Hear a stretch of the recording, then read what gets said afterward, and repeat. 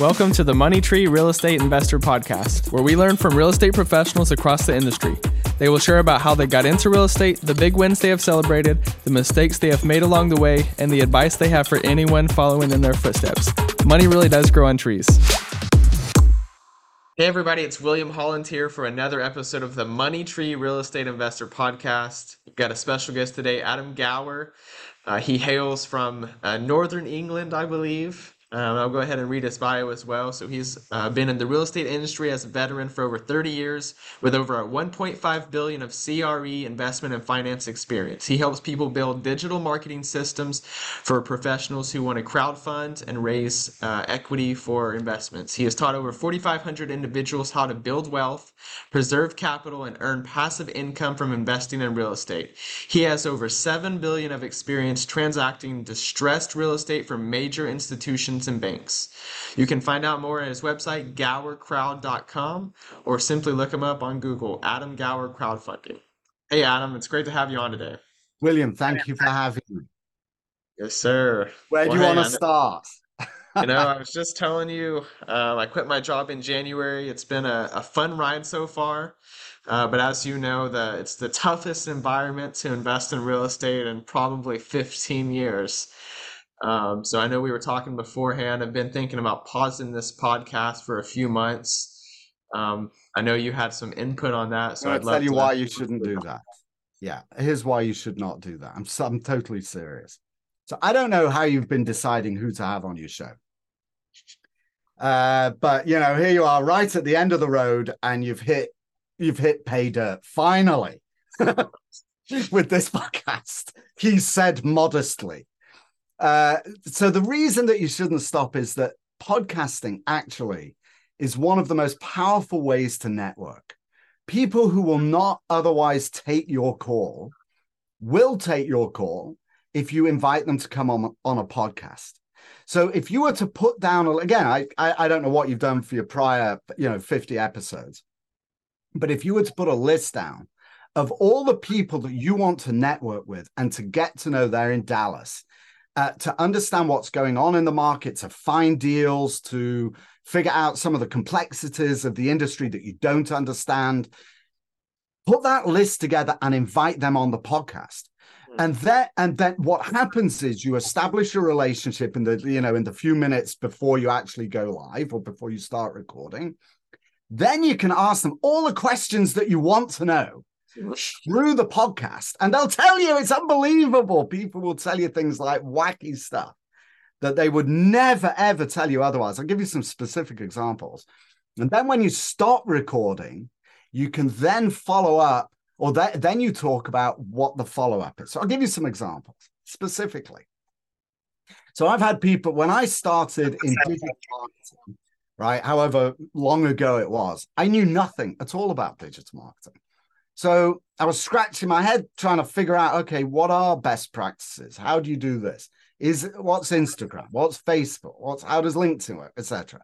And so what I did was I thought, oh, I know, I'll revamp my podcast so that it's all about best practices in digital marketing. And I sent out emails I ran a search on Google, best digital marketers in America.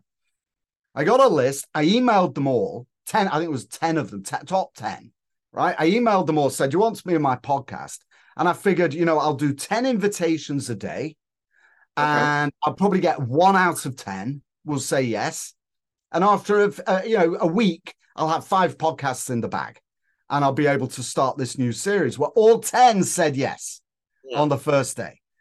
And I'd been very careful. I had a LinkedIn, a Twitter expert, an Instagram expert, a Facebook expert, a funnel expert, all these different experts. And I just asked them, okay, how do you build a funnel? What is best practices with Twitter, right? Like, what are the pros and cons of using LinkedIn? And so if you actually listen to those podcasts, you'll hear me learning how to do everything I didn't know how to do from some of the top experts in the field. Now, if you're a real estate sponsor, I'll give you some examples of the kind of guests you can get that will change your life, right? It's why I strongly don't stop. You've done all the hard work. So let's say you want to pick it, pick any idea. Distressed. Right, here I'm going to date stamp your podcast. Sorry to do that. Most of what we talk about be evergreen anyway. It's okay. It'll last forever. But August 2023, markets are headed down. We're heading into a tough time for commercial real estate. So one example, and you're scratching your head. I can't find deals, right? It's like a really tough market. Perfect. So one thing you might start looking for is distressed deals. So do a little bit of research and find out who is an expert in distressed deals in Dallas, right? Might be a receiver. It could be might be a banker who's willing to talk.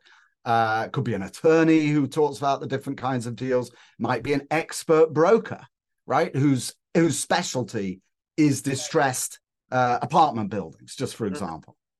Get them on the podcast and ask them, how do you find them? What are the tactics for finding? When you find one, what are the biggest challenges you have? And what's going to happen is you're going to learn. And at the same time you're learning, your audience is learning as well. But what your audience also learns is they also learn that you are becoming an expert in that field, because they're not going to listen to every single podcast, but they know that you are, and that you're having those conversations afterwards. And then whoever it is you're talking to, they get to know you, you have established a relationship, and they might send you deals. So it's the most amazing way to build your network. One of the most valuable ways you could possibly do it. Absolutely. Okay, No, I we done appreciate now. that. Shall we sign off? What? I was just going to say, I appreciate that. The podcast is definitely my favorite thing that I do, just building connections and hearing people's stories. Yeah. Yeah, and the other thing is that people will not otherwise talk to you. Can you imagine? Let's say you call the CEO of a major company that you want to do business with for some reason, or a receivership. If you were to call them or send them an email, hi, I'm William Holland here, and do you mind getting on the phone with me for an hour so I can ask you all the most like key things so that I can run my business better? Obviously not. But if you say, hi, I'm William Holland, and I'd love you to be on my podcast. You're an expert in such and such a field. Would you be on my podcast? Boom. Yes, of course they will. Right. And you'll get a lot of people will ignore your emails, but there'll be those that will come onto your show. And then you ask them. I'll give you another example of exactly what I mean. So I've had people on my show who have been running really exceptionally effective crowdfunding campaigns on their own platform. And I asked them, okay, what marketing strategies do you use that work the best? And they tell me. It's so cool. So now I know, okay, yeah, I never thought of, TikTok, right? I'm just pulling that out my ear. But TikTok advertising, if you're going after non-accredited investors, didn't think of that. All right, tell me more. How do you do that? How did you discover that? What are the hazards of doing that? What are the costs of doing that? What kind of advertising? How do you harvest names on TikTok? And they'll tell you everything because it's actually really interesting. They're an expert. So suddenly you go from not knowing to discovering something and learning how to do it really well. TikTok's an example, but that's how you should use podcasts. That's how you should leverage podcasts, is so you can learn what it is that you want to learn. And don't be embarrassed. I've asked all kinds of stupid questions on podcasts. I look back and, oh my God, what was I thinking? Right, to ask that kind of question. But hey, guess what? Now I learned something from it. And now I've become an expert in that. So now people come to me and they ask me, teach me about that aspect of marketing, for example. Yes, sir. I love that so much. Passive investors in real estate are able to receive a check every month. Some people call that mailbox money. We say money really does grow on trees. Visit the website at biggerpictureholdings.com, where we have a ton of free resources to help you learn more about planting your very own money tree. Well, let's dive in a little bit more into the real estate. So you mentioned distressed commercial real estate. So I'm here to learn. What can you teach me about how to find distressed real estate? Who are the people I need to talk to? You already mentioned a few different avenues and relationships to build. But how did you become an expert in that area? Oh, okay. So if you're going to let me do any pitching, just let me know, and I'll pitch a little something. I Yeah, want go to do. ahead. Go ahead. All right, so I'll do that, but then I will tell you how I got into how I learned about distressed real estate. So I just wrote another book. This is my pitch. So anybody that wants, to go off and get a sandwich or something, uh, doesn't want to hear a pitch, now's a good time to do that. Hang on a minute, I need some water. So I just wrote another book. It's called The Reality of Distressed Real Estate. It's $7. If you don't like it, just tell me. I'll send you $7 back. But it's on my website, gowercrowd.com. It's on the first homepage. And it has the answer to your question, what is distressed real estate, in considerable detail. And it is based on my experience of distressed real estate. And I'll explain where that came from briefly. So I am a lot older than you. And I started in commercial real estate in the early 1980s, believe it or not, when interest rates, you could get 12% on deposit at the bank. The bank would pay you 12%. Can you imagine that? 12% deposit at the bank. Mortgages were in the high teens, low 20s. That's what you paid for a mortgage. And the world just ticked along. You're right. It wasn't like high interest rate stops everything. It's just it was the normal at the time.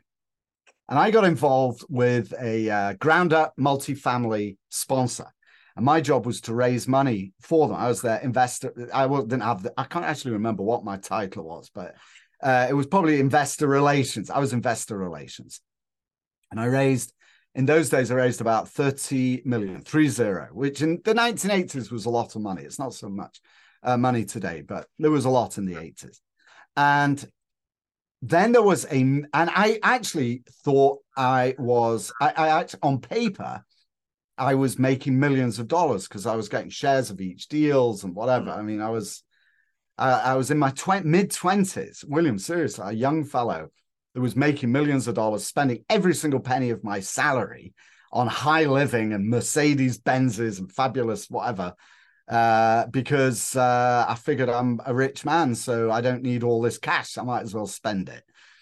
And then what happened was there was a very severe downturn. It's known as the savings and loan crisis, when hundreds and hundreds of financial institutions collapsed. And it wiped out the real estate industry. And I basically went to zero. Actually went to negative. Actually was in debt, crying out. So I went from being a multimillionaire in my mid-20s, from nothing to being that, to in debt. And that was my first real exposure to how a sponsor can get it really badly wrong. Now, I wasn't at any time privy to what they were doing internally. I was just put in front of investors and told to explain slides. That was my job, basically. I've come oversimplifying it, but that is it. I never really knew how they did their financing and that stuff. So I didn't really understand how they failed. In years after, I did learn what it was that they did that caused them to fail. But it was a very, very hard lesson for me. Not only did I lose all this wealth that I thought I had, but my career just came to hit a brick wall. I left and I went to Japan, where I ended up working. I was helping my investors. So I raised money from Japanese investors. And I ended up working for Universal Studios. So I was in charge of their real estate across the region. So anyway, back to distress though. I came back in the early 2000s, did my own developments. And in 2007, the global financial crisis, I decided to sell everything that I was working on. It's my entire portfolio. There was something, I couldn't sleep at night. I was waking up at night with angst. I didn't know, I couldn't tell you then why. there was something going on, made me uncomfortable. And so I just thought, I'm getting out of this business. And I sold everything. So I had cash. And then the market collapsed.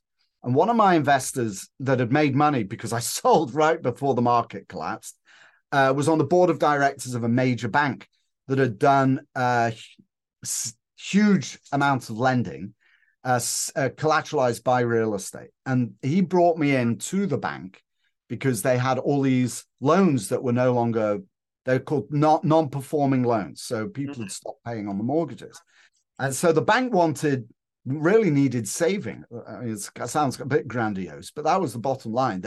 They were on the verge of collapse. Stock had gone from $40 a share to $3. And they looked like they were going to collapse.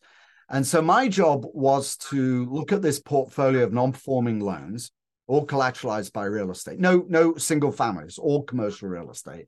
So in California, 5 units and above. I don't know if maybe that's nationwide, I'm not sure. But anyway, 5 units and above, all commercial real estate, and to sell the notes. So what that meant, the loans, right? So you sell the loan to an investor. And so I ended up getting into the weeds of a lot of these deals. Like, how did they go bad? What did the sponsor do wrong? How is the sponsor acting now with the bank? How are they communicating with the bank? And I dealt with thousands of investors. Now, these were not individual investors, William. These were professional real estate investors at the time that you couldn't do general solicitation. You couldn't raise money from individuals. Well, you could, but you had to know them. You couldn't do online marketing.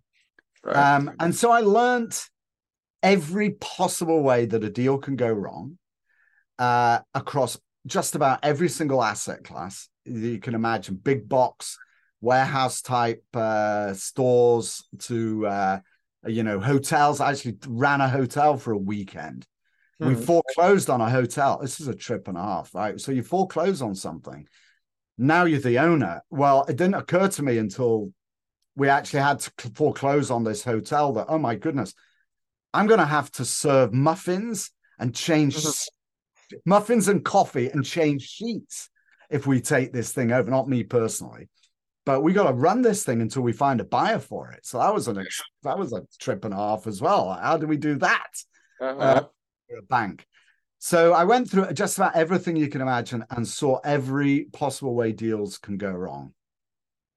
And just to cut it short, I ended up at Colony Capital, and they'd done $7 billion of acquisitions of non-performing loans with the FDIC. But that's a different story. But that's how I understand what distress is. And it also involved doing workouts as well. So I ran a fund where we looked at doing workouts, actually acquiring bad loans, non-performing loans, and doing workouts. And those are incredibly complicated.